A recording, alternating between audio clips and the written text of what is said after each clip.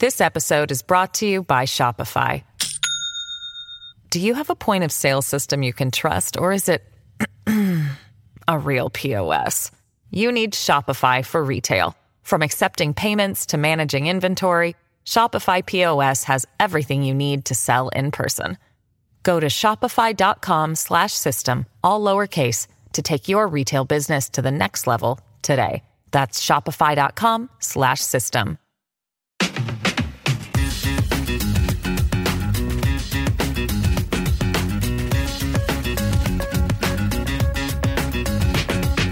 Well, welcome to the Jason in the House podcast. I'm Jason Chaffetz, and I appreciate you joining us because we're going to have a good show today, and I'm glad that you're going to join us. Kellyanne Conway is going to join us. You want to talk about somebody who's had an impact on politics and changed the dynamics of how politics happen behind the scenes. Kellyanne is that person, and I'm thrilled to chat with her. I've gotten to know her a little bit and spent a little bit of time with her through the years, but I've never really had that in-depth conversation with her about how she got to be in such a powerful position. And she's wicked smart on this stuff. So I look forward to chatting with her. We're going to talk a little bit about the news. And then, of course, we're going to highlight the stupid because, as you know, there's always somebody doing something stupid somewhere. And so let's get right after. I want to talk about a little bit of the news. Going to start off slow, get a little bit bigger and a little bit heavier along the way. I read that Dwayne "The Rock" Johnson. Now, I love The Rock. I love this guy. Great actor, a lot of fun, always has a smile on his face. And he joked that he finally, quote, exorcised this damn chocolate demon, end quote. He evidently returned to Hawaii, 7-Eleven, where he claimed that he had used to steal a Snickers bar. Every day, he'd go into this 7-Eleven, he'd steal a Snickers bar. As a 14-year-old, he just said, hey, look, I was dirt poor. I shouldn't have done it.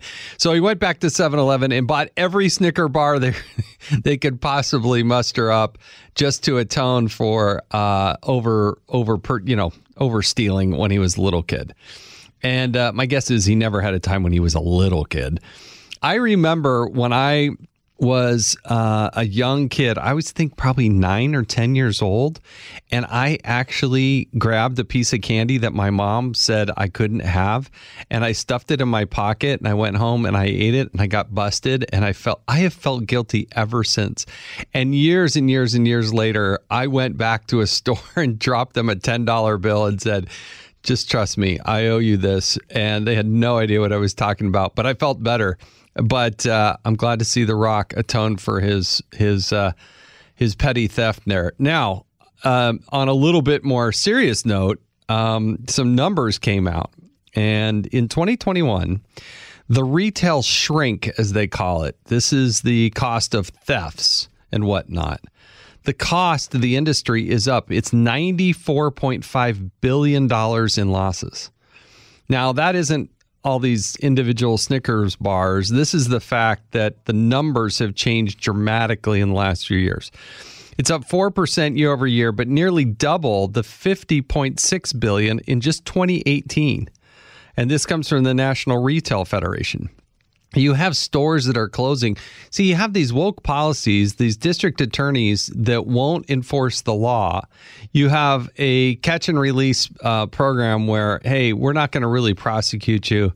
We're not even going to bother to respond to these stores. And so, you know what? The numbers become so large. And it's not just a Snickers bar. You're talking about people who just brazenly go in and steal stuff, walk out. The local security, the local police don't even respond because they know nobody's going to be prosecuted for this stuff. The report shows cases of organized retail crime rings where they know where the thresholds are for prosecution. They stay right under that. And, I guess what's really important here is that, look, they go online and then they resell this stuff. So if you think you got some smoking deal online with a brand new piece of clothing or a brand new something, this or that, just be a little cautious that, you know what, this may be people just stealing this stuff, going online, selling it at a discounted rate. The report says that type of transactions surged more than 26% 26% from the year prior. So it's become a big, big issue, and it's something that is affecting all of us. We look at the causes of inflation. This is one of them, because guess what?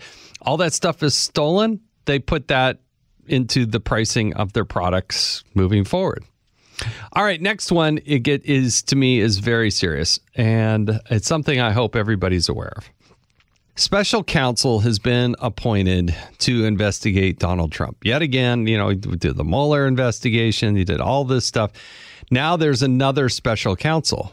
But I do not understand how this special counsel, Jack Smith, is allowed to participate in the position that he is, given that his wife, and I'm gonna mispronounce it because Caddy Chevigny, I think is how you say her name. She was a producer of a film called Becoming, which is the 2020 documentary about Obama. Now, how is it that you go from supposed independence as a special prosecutor, and your wife is a filmmaker who produced a movie about the former First Lady, Michelle Obama, and donated to President Biden's 2020 campaign? Do you think Joe Biden has now appointed somebody that's going to be fair, impartial? It doesn't really appear to that. And appearance is a lot of things. If you're going to garner the trust of the American people, that whatever you do in this investigation of Donald Trump that may or may not ultimately lead to a prosecution, you have to have the appearance and the reality of impartiality. But obviously this couple is not. Just given the background of what they've done, donating to the rival, to participating and putting together a glorified movie, supposedly a documentary about Michelle Obama. Do you really think Donald Trump's going to get a fair and balanced approach in that setting? I don't think so. And that's why there continues to be so many people concerned about this appearance that the Department of Justice has a political bias. You're telling me that the 110,000 people working at the Department of Justice, they couldn't find one person who didn't have a major conflict of interest? And you can't tell me that they didn't think about this or look at this, and shame on them if they didn't. I don't know what's worse. Anyway, I think it's totally wrong. It probably should have been in the category of our next segment, but it's not. I think it's newsworthy, and I hope we continue to look at this and press the administration to say this is just not fair right from the start. All right, time to bring on the stupid, because you know what? There's always somebody doing something stupid somewhere. All right, we go to Twitter, and a lot of news out on Twitter, right? A lot of news recently, but Yoel Roth, okay? He was the safety chief, and he sat down with Kara Swisher for an interview. And this Yoel Roth said, quote, "We didn't know what to believe." We're talking about the Hunter Biden laptop story that got suppressed right before the election. "We didn't know what to believe. We didn't know what was true. There was smoke. And ultimately for me, it didn't reach a place where I was comfortable removing this content from Twitter. But it set off every single one of my finely tuned APT-28 hack and leak campaign alarm bells." And yet they made the decision, and a decision, by the way, that always goes against Republicans, always goes against conservatives, and in this case, always going against the New York Post, in that their content that they put out into the Twitterverse got suppressed. So he's now saying, oh, well, whoops, I think it was a mistake. We didn't know what to believe. Then why did they do it? If they didn't have conclusive evidence, it's sort of like the video replay that you see in football or soccer or something like that. You have to have conclusive proof to take down somebody's content, and they didn't. Anyway, I know this is I just think this is comments that he made before Elon Musk released all this information out there about the algorithms that Twitter has, And you know what? I'm sorry, but Yoel Roth, it's a little bit late to say, oh, whoops, it was a mistake. That to me is just flat out stupid. All right, let's move on because I want to call Kellyanne Conway. I'm really looking forward to this discussion, so let's give her a ring. Hello. Hey, Kellyanne, this is Jason Chaffetz. Oh, hi, Jason. How are you today? Thank you so much. Thanks for answering the phone. You know, it's amazing. Caller ID, which I didn't have when I was growing up. I can't believe you picked up. So thank you. I appreciate it. I did. You know, as teenage girls, we are accustomed to waiting by the phone. You know, yeah, right. So it's funny. I was just thinking, you know, back in the day when you would call somebody, kind of dating myself a little bit. You know, we had rotary phones. We had busy signals when you actually called. Things were a little different back then.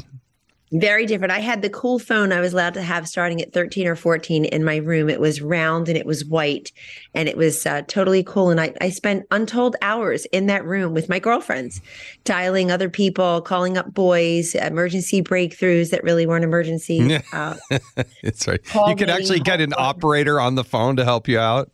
But we weren't multitasking, by the way, Jason. We were very focused on the phone call. There was no internet. There was no texting. There was no Snapchat. There was nothing else. There was the radio and the phone. So we were very focused on our mission set, which was basically to make plans at the roller skating rink or, you know, someone else's house. But yeah, I talked to Jason, you reminded me. I've got this new thing in my repertoire, and you're going to love it because it absolutely fits with the good old days and telephones. I like to say one of the reasons that Republicans didn't do as well in these last midterms is, apart from all the things that you and I and many others have lent to the conversation, Jason, I'm convinced it's because people really leaned into and accept and swallowed wholesale this rosy polling. So every Republican was winning by double digits everywhere, according to this one firm I have in mind. And I said, you know, just accepting rosy polling and cherry picking the results that you want, the info that you want to hear, not that you need to know, reminds me of every Saturday morning when I was 16 or 17, a group of us girls would get together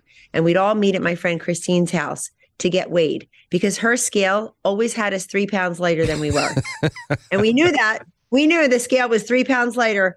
But I'll be darned if we got weighed at anybody else's house, including our own, except for Christine's house every Saturday morning. And that's what that reminds me of right now in politics. If we're only going to accept the rosy polling and swallow the results that make us feel better and not really give us direction and make us fight for these seats, then we're going to get what we deserve. Well, you wrote a book called Here's the Deal.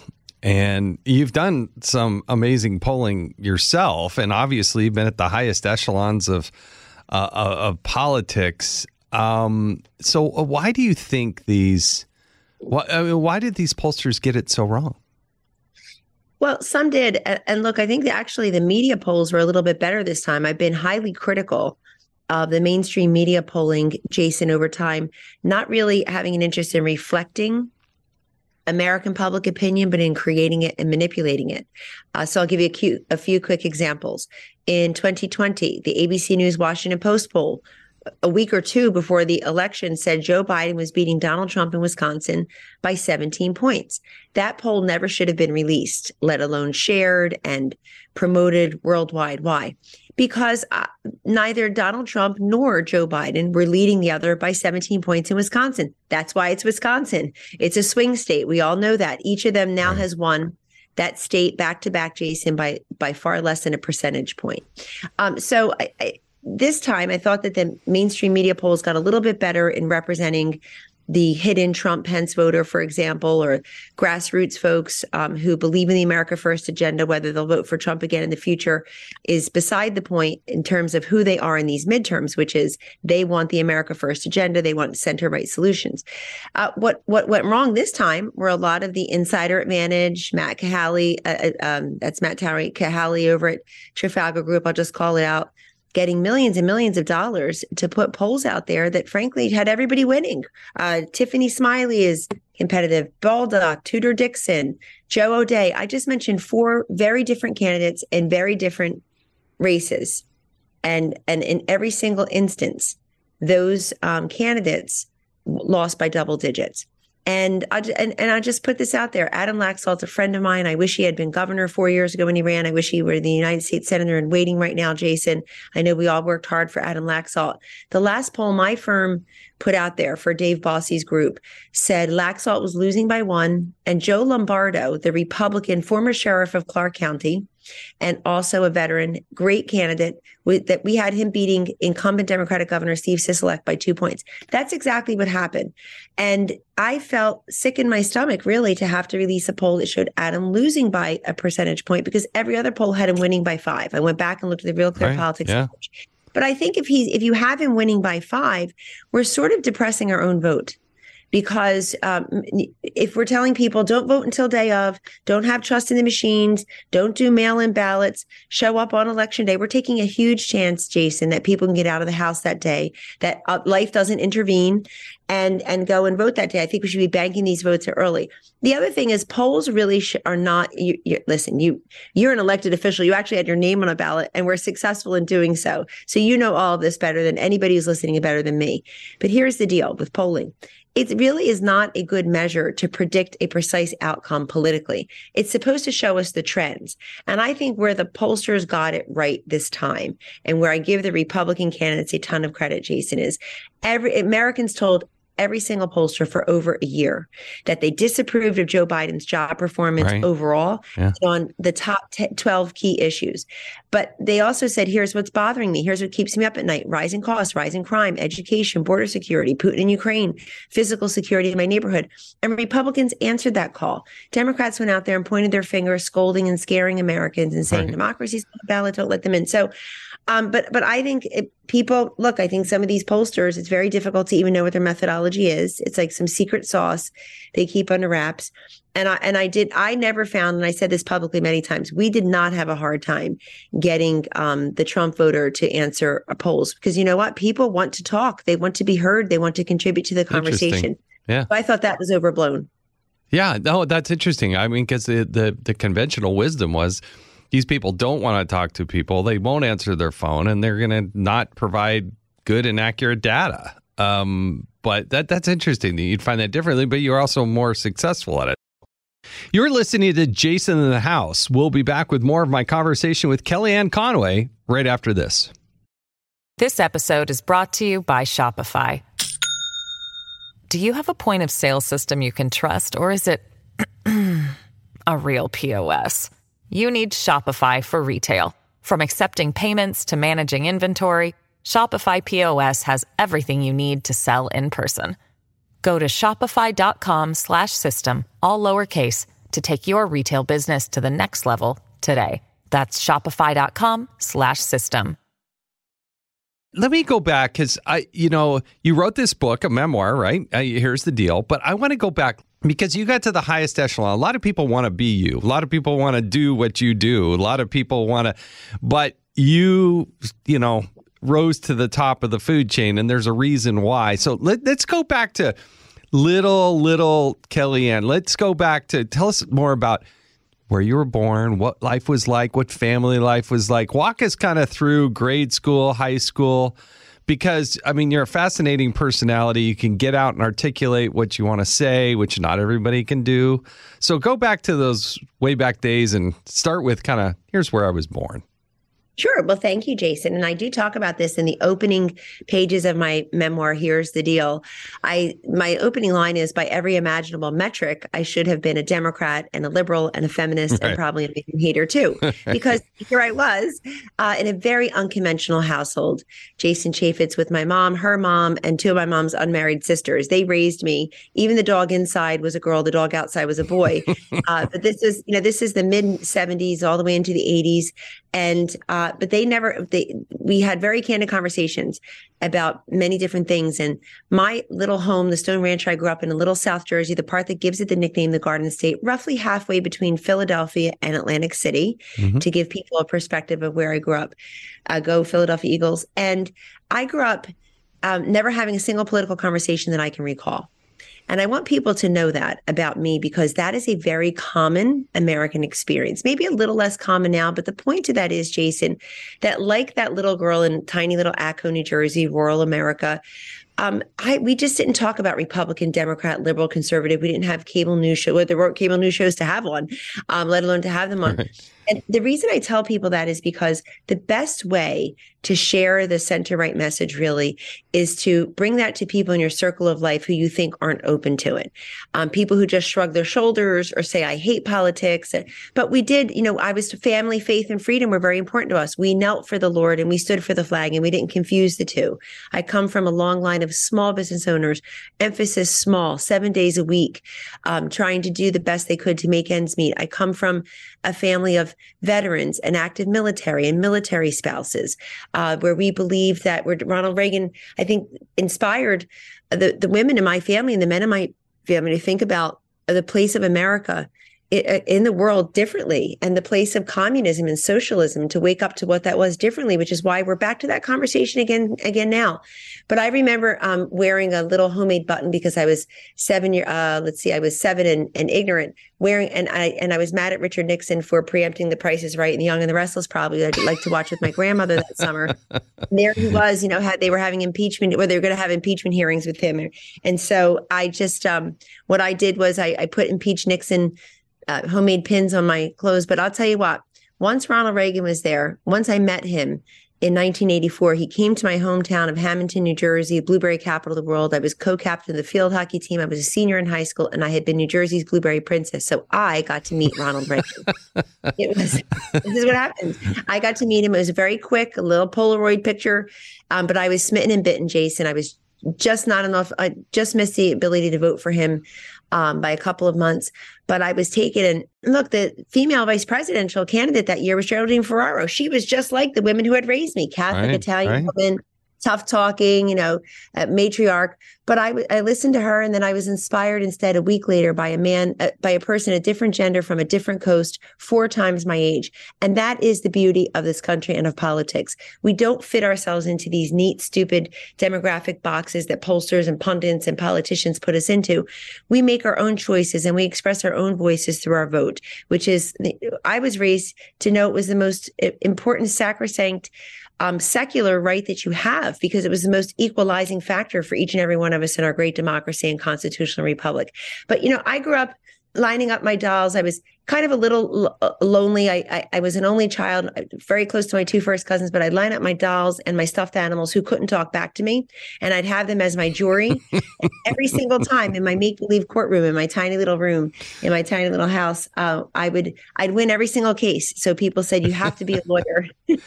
Anyway, I'm a fully recovered lawyer. I took a great job in polling with Dick Worthland, wonderful man based in Utah, then California. And he was Ronald Reagan's pollster. I took an $8 an hour job there, Jason, when I was a senior and going into my senior year in college, and learned the craft of the knees of the master.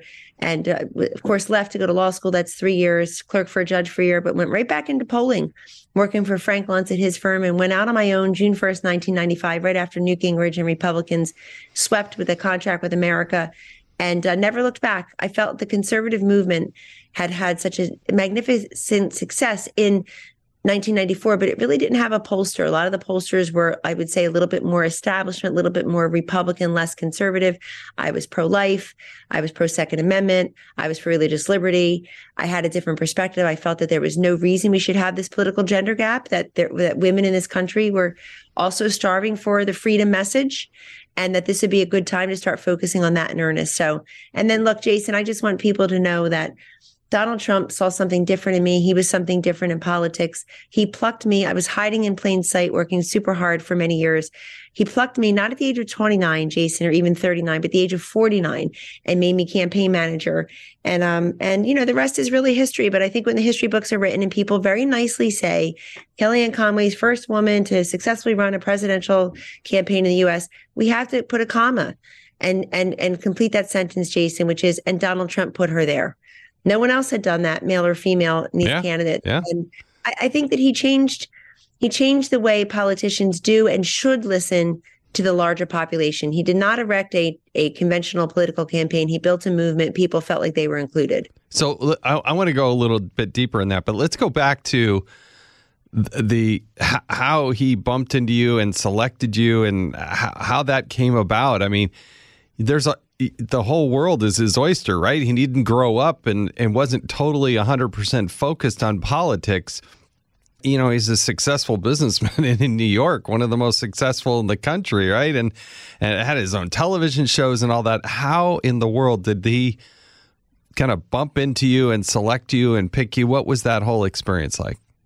It's such a great story, and I'll go through it quickly. It also is in the book. Here's the deal.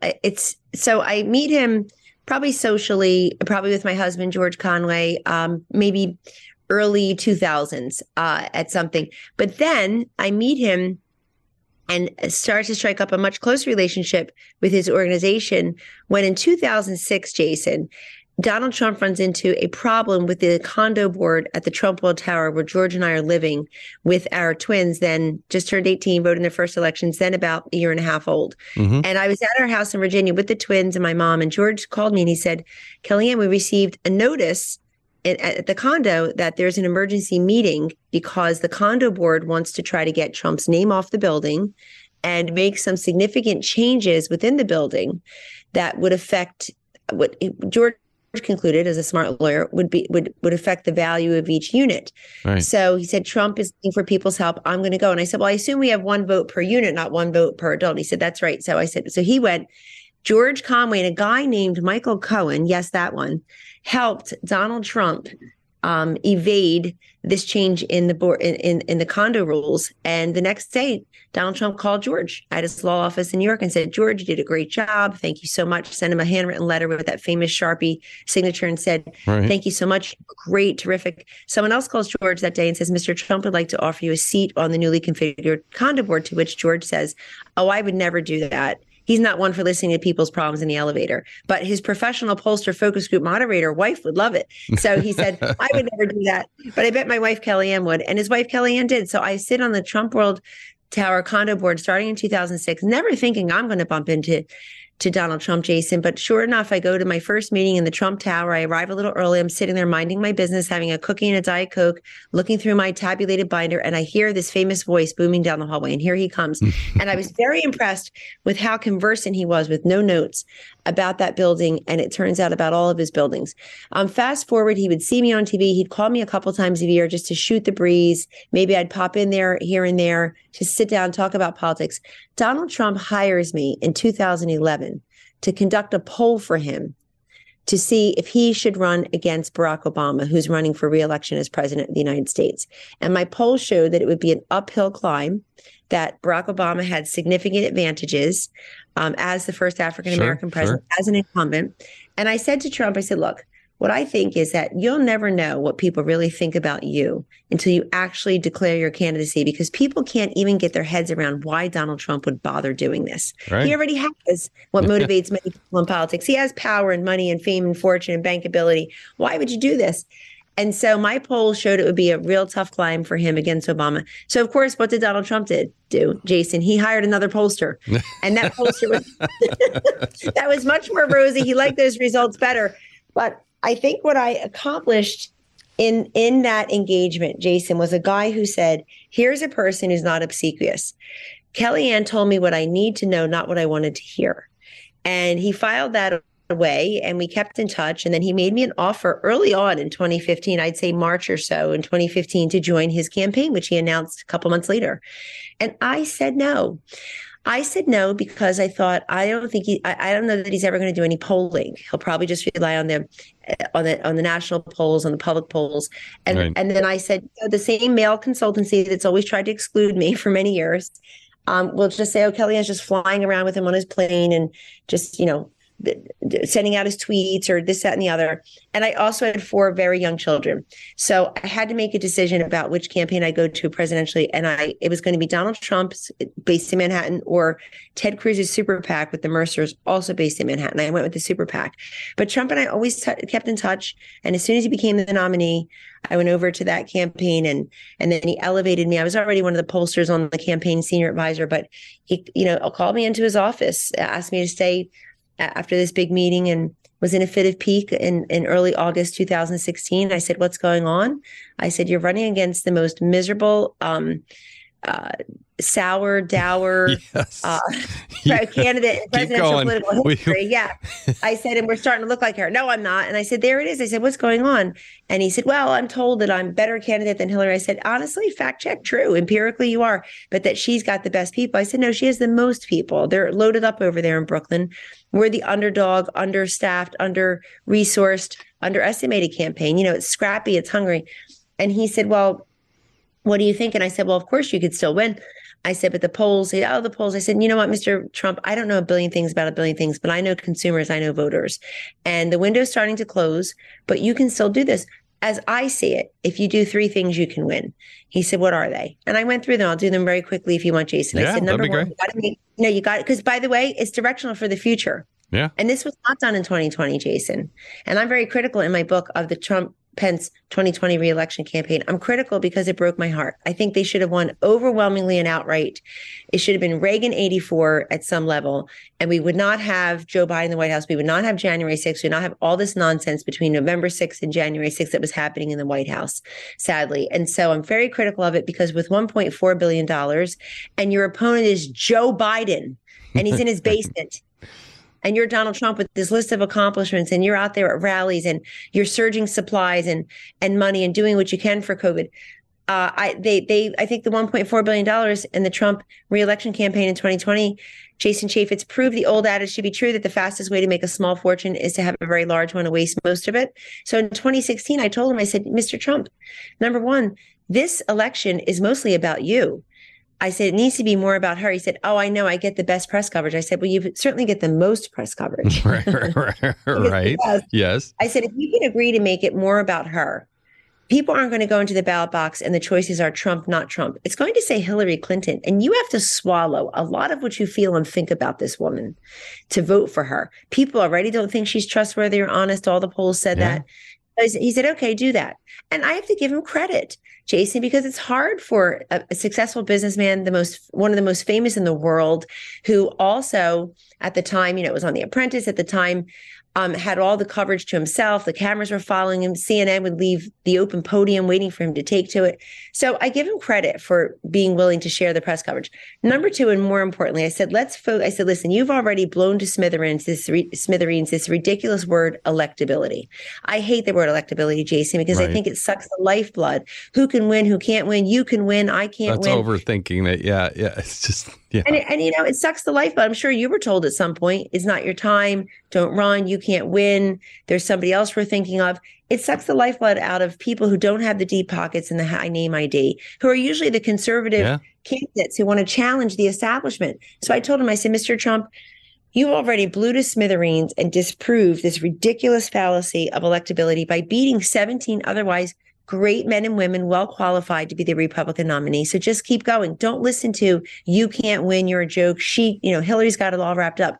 Barack Obama, as senator, heard that 8 years ago. She's got it all wrapped up. Don't even bother. What a joke. Your time will come. Yeah, exactly. Your time will come. So I said, let's keep doing that. Instead, electability pretends that I know if you will or won't win before votes are cast. Electoral college is how you do or don't win. So that was number 2. And number 3, let's do it. Let's focus on those 10 or 12 states that Obama carried twice with over 50% of the vote, where Hillary's not over 50% in any credible polling and staying there. And most important piece, where the electorate in each of those states went for a Republican during the Obama years statewide for governor and or senator. So, Jason, we're not talking about Oregon or Washington State. We're talking about Michigan, Wisconsin, Iowa, Ohio, Pennsylvania, North Carolina, Florida. And we're also talking about states we didn't end up winning, like Colorado, New Mexico, and New Hampshire. But we're talking about, to me, it was such a simple way of looking at. And he said, okay, let's do it. And I said, well, who do I have to talk to? He looked around, he looked out the window of his famous, 26. He said, honey, you're talking to me. And yes, everybody does call me honey, and I've called far worse. So I'll take it. And so, the rest is history, but I give him credit, Jason, for at least taking those risks, for trying something new. I don't think, in fact, I think you and I know that somebody not in politics at some level, somebody who had been a businessman making those kinds of decisions would not have had the courage to do something a little bit different. Yeah, no, there's a traditional route. Nobody wants to get out of their lane and just go with the same old. But I mean, just listening to you talk through the thought process and the analysis of it, it's very clear why you became the campaign manager. For those of you that want to hear, see, understand more, the book that she wrote is Here's the Deal, that kind of walks. What else are we going to hear or see, I should say, in this book? Did you do an audiobook? I don't know. Did you do one? I did. And it's all my voice, Jason. I insisted on being my voice, and even the publisher. It's hard to do, but yeah, I'm glad you did that. Hard. All right. So, but what else are we? So it's the audiobook also you can download. I'm sure the book's on sale now too, because it hit the New York Times bestseller list 6 months ago. So it gets discounted after that. Great stocking stuffer, folks. Great stock. I'm going to be a shameless promoter. Great stocking stuffer. No, it is. If you got somebody who's involved and engaged in politics, I get asked all the time by some young people who say, gosh, I really want to get involved. I really want to run for office. And usually I tell them, if they're pretty young, I say, well, the most important thing you can do is not run. Don't do anything. I'm like, go out and have some outside experience that you then can bring to the table. Then you're going to be then you'll have some real life experience to lean into and be able to bring that to the table. But if you want to actually read about somebody who's done it from start to finish, the book is Here's the Deal, and there's a reason why it's been so wildly successful, and it's because you've been wildly successful. What else are you going to see or hear in this book along the way? Sure. And by the way, the book is my memoir. It's one young girl and then woman's journey, which is circuitous, a labyrinth, and unlikely, and could happen to anyone.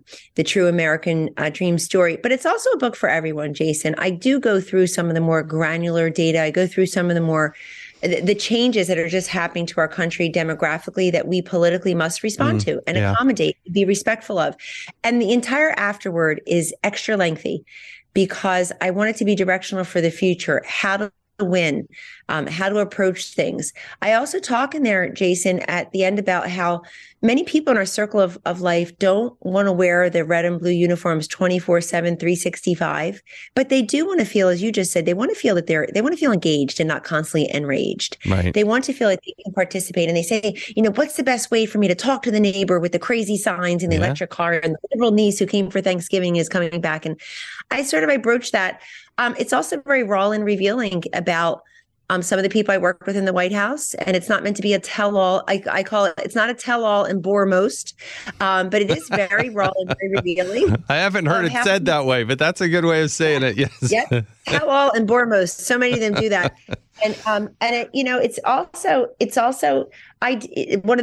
also is very revealing about Donald Trump and Mike Pence. I'm a unicorn of sorts, Jason. I speak regularly to this moment to Donald Trump, to Mike Pence, to Mike Pompeo. We have great leaders in our party who worked at the top echelons of our United States government, who are among the most powerful people in the world for those 4 years.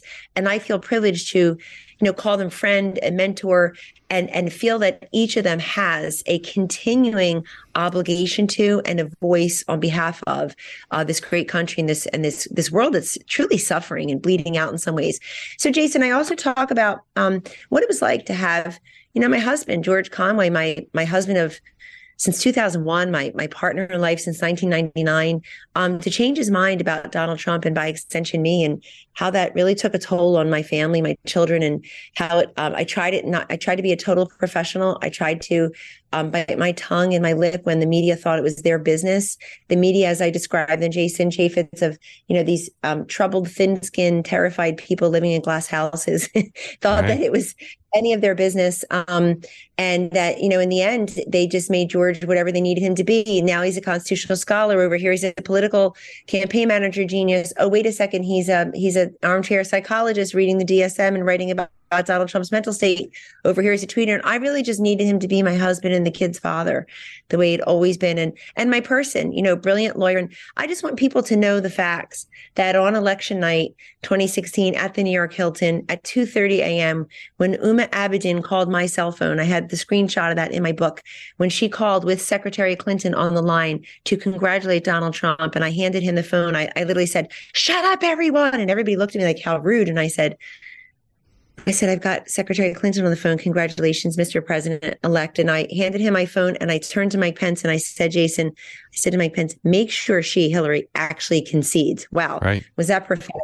And we're still waiting. And so, and we go out there, and my husband, George Conway, is crying in his black MAGA hat. She did it. She did it. They won. She did it. My wife, she did it. And he was so proud of me. He was so happy for Trump, whom he had supported. And look, Jason, this is America. We have free thoughts and free will.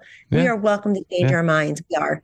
But the way it was done so publicly and so emphatically and so viciously sometimes against Donald Trump, it's just not the way it was raised. It's not the George I knew and loved. And so, and I talk about how Donald and Melania Trump really stuck by me.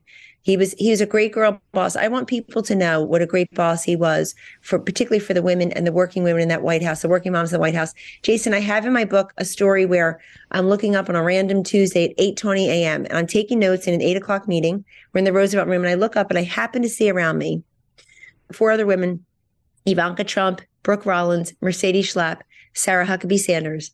And I take notes in the margin. I write down all of our kids' names. These are my friends and my coworkers. Each of us, all 5 women, have the top position that you can have in the West Wing, assistant to the president. And among, including all 5 of us, together we have 19 children. At the time, Jason, ages 2 to 16. You're not going to find another workplace anywhere where those 5 women can have the highest rank, work together collaboratively, be there at 8:20 in the morning with all the kids, all the limbs attached, all the backpacks packed, all the kids fed and watered for the day. And I really credit Donald Trump for creating an environment where we felt valued and respected and listened to. And I talk about a couple of examples where the president and I disagreed virulently on something, on a public policy. He really did like that, though, didn't he? He was okay with it. Yeah. He loves it. He expects it. You know what? Not only does he accept disagreement and dissent, he expects it. One of the dumbest things ever said about Donald Trump, and there are more than a few, is that he only wants yes men and yes women around him. He abhors obsequiousness because as you know, you're a leader, you're a member of Congress, a chairman of committees, you know that you need the truth. You need the facts. You need to know what's happening, or else you cannot do your job ably and frankly, affably. And so I guess I would disagree with him, but privately and respectfully. Right. And I only hope that Joe Biden has people around him who does that. It's not even clear to me people tell him what's going on most of the time. We could go off on that, but the work ethic of Donald Trump, I mean, is second to none. I have never in my life seen or heard more stories about somebody who works as hard and cares as much. And one time I got to go in there, and I have a handful of experiences with the president, but I walked in there. I said, "Mr. President, I have 7 things you've never heard before." And he's like, "Perfect. Let's go. Number 1. And so we started to go down the list. Every single one of those things he knew something about. Like I knew nobody had talked to him about the postmaster. And I said, "I need to talk to you about the postmaster." He said, "Well, she is, and I was like flabbergasted. I had no idea that he knew who she was. I mean, he'd only been in office for a little while. You don't ever have the postmaster brought up on the campaign trail, right? That's nobody ever asks you, never has a comment or a question about it. But we had a real problem and a challenge, and but he knew exactly who she was, and I was like, I had a real smile on my face, thinking he really does. It's amazing the wealth of knowledge that he had. And he doesn't forget. And Jason, by the way, the country owes you a debt. Thank you for doing that, because I know you were there at the beginning of his presidency, and then you left Congress on your voluntarily, and you've been continued to be such an important, clear voice and on Fox News and elsewhere ever since. And we should all thank you, praise you for going in and investing in what I call the non-sexy parts of the government. In other words, it's a huge labyrinth. And people just think, well, it's just true. I mean, people just think you're out there to do press conferences or, go to that. We're all there to do, go to state dinners as it were, since that's in the news right now, or Christmas parties, or, seat the cabinet or Supreme Court judges. There's so much that goes on in the federal government, including what you mentioned. And look how important that ended up being. Who would have thought, Jason, that as you're talking to President Donald Trump about the postmaster, fast forward, we live in a time of mail-in ballots now. We live in a time where people are really trying to suss out and understand just who's voting in which methods, for how long, does my vote count when I put it in that box? So, and obviously the whole Louis DeJoy and him staying on during Biden administration. Thank you for doing that. But what you just described in Donald Trump, I'm glad that you have experienced that up close and personal a number of times by now, because people should know that he absorbs information. The man does not forget things. No. He never forgets people or things. Even things I wanted him to forget, Jason, he would not forget. You're listening to Jason in the House. We'll be back with more right after this. The book is Here's the Deal by Kellyanne Conway. It's like perfect for anybody in the holidays or birthdays or whatever. It's or Father's Day, but that's down the road. But right upon us is Christmas and Hanukkah and everything else. And you want to actually hear from somebody who really, truly was in the room, not out on the periphery somewhere. This book. Kellyanne, you've been very generous with your time. I do have a few more questions for you that Please. I have to add. It's a rapid fire question. So all right. No matter how many polls you've taken in your life or conducted in your life, I got to ask you these. Okay. You got it. All right. First concert you attended. Bruce Springsteen, the summer of July 1980. I was 13 years old. Clear in Philadelphia. I think it was called the Spectrum at the time, where the Flyers played. And of course, we went with Rona Ruberton's daddy was our chaperone. Yep. Nice. What was your high school mascot? The Wildcats, St. Joe Wildcats. Nobody's tried to cancel it yet, and which is good. Yep, St. Joe, Hamilton, New Jersey. I went to the same school, Jason, St. Joseph Wildcats, from kindergarten, which was in the basement of the convent, all the way through 12th grade. Same place, 13 years. Wow. That's impressive. Not everybody can say they've done that. Right. What was your very first job? Not your mom or dad saying, hey, take out the garbage. I'm talking about working for somebody else. Yes. So my aunt and uncle had a roadside stand called the Country Farm Market after my uncle lost his job at the local brewery, which his uncle owned. They had to figure it out. They opened up a roadside stand where they sell fruits and vegetables and Christmas trees. And they let me make the signs and sweep the floors when I was 10 and 11. And then my first real job outside of the family was at Indian Brand Farms, where I packed blueberries for 8 summers, beginning. Well, that's how you became. What was it, Miss Blueberry? Right. Blueberry Princess. That's right. The Blueberry Princess. But I was also the world champion blueberry packer, because I was the fastest. They really did have a competition for that. And I worked there for 8 years, from the age of 12 to 15. And Jason, I tell everybody, and I write in my book, that everything I learned about collaboration, being prompt, consensus building, teamwork, hard work, honest days, wages for an honest day's work, I really learned on that blueberry farm. And I encourage young kids, including my own, I have 4 teenagers now, that you've got to go and work, get an internship or go and work for money, like where you have to show up. And none of this online stuff, Jason. I want these young kids to figure out, what it is to wake up, get yourself somewhere, put that clean shirt on, smile, be prompt, be pleasant, be prepared. And I learned a lot of that on the blueberry farm. It's amazing how much you do learn. And then you retain through the rest of your life on life lessons and perspectives and everything else. It's such an important thing. So what's the Kellyanne's superpower? What can you do better than everybody has sort of a superpower, like, hey, I'm really good at this. My superpower is, and I want to say multitasking, but I think being peripatetic with life's necessities, meaning I can sort of balance out the kids' schedules, my work schedule, try to cram in a 20-minute workout over here, take care of the elders, my mom and her 2 sisters who are in their 80s over here. And I do it. And I there's a satisfaction in being able to accomplish many different things at once. So long, Jason, I have to say this very soberly, so long as you're giving 100% of yourself to each. I think that working women particularly can feel like nobody's getting 100% of them. Ladies, they are. I promise you they are.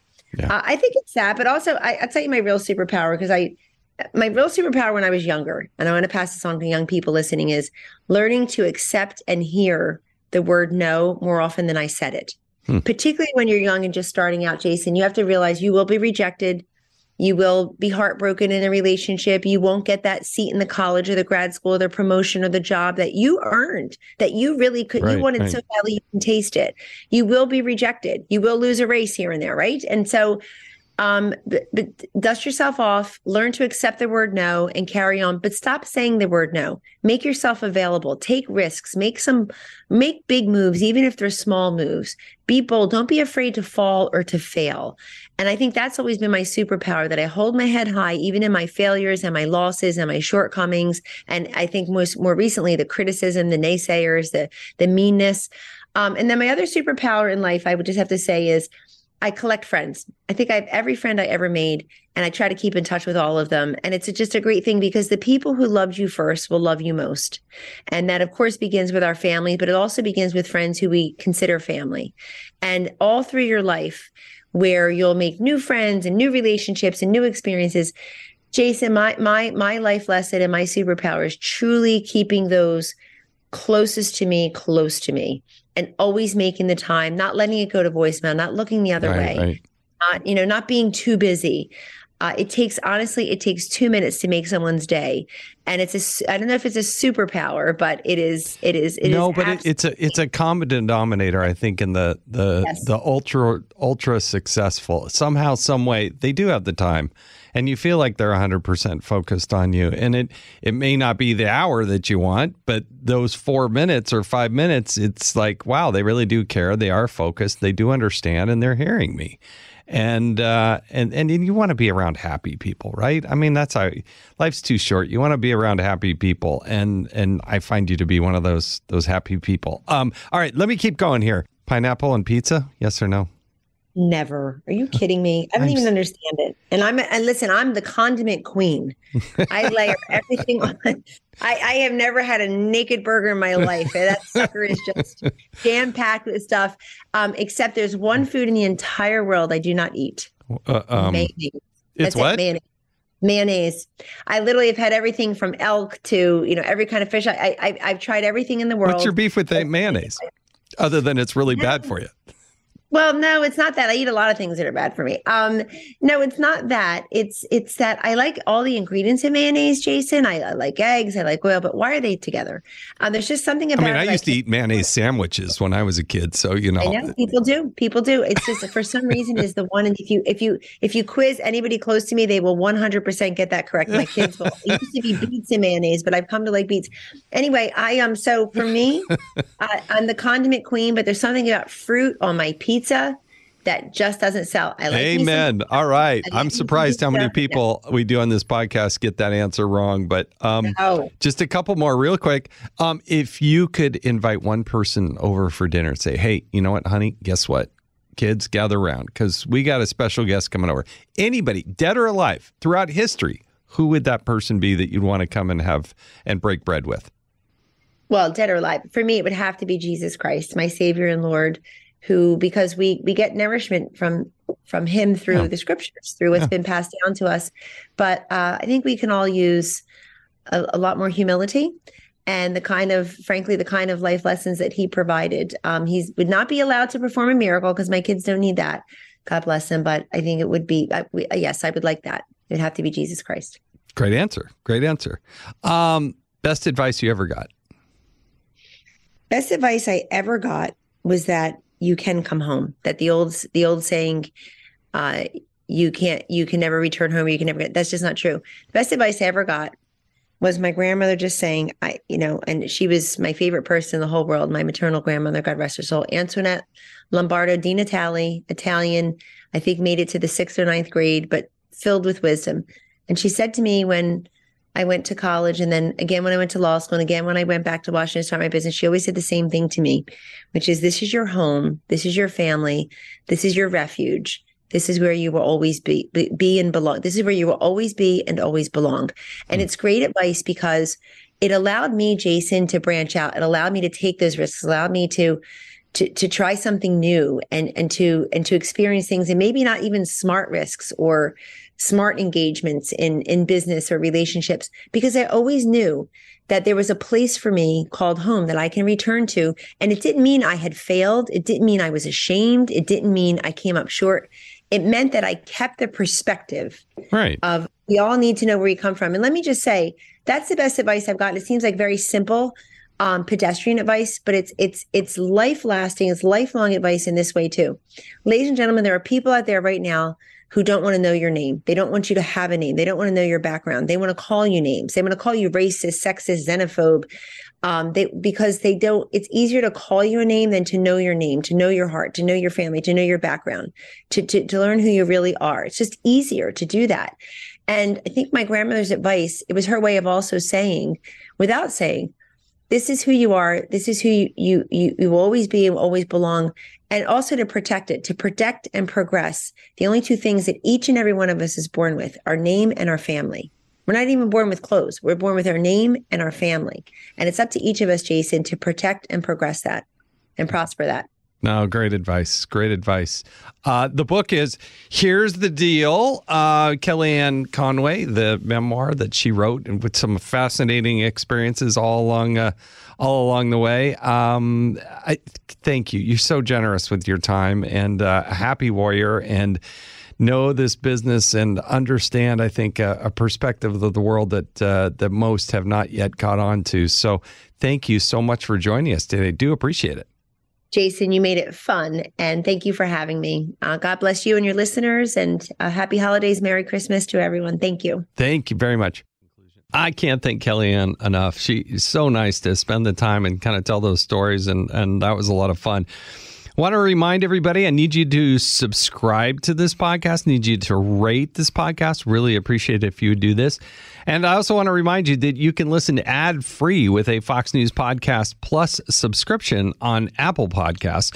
And Amazon Prime members can listen to this show ad-free on the Amazon Music app. I also would encourage you to go over to the Fox News Podcast Network over at foxnewspodcast.com. Lots of good podcasts coming out of Fox. You might want to have a look at those. Some of my friends over there, Ben Domenech and Will Kane and Trey Gowdy. And there's a lot of good stuff out there. Love for you to look at that as well. And thank you so much for joining us. I'm Jason Chaffetz. This has been Jason in the House.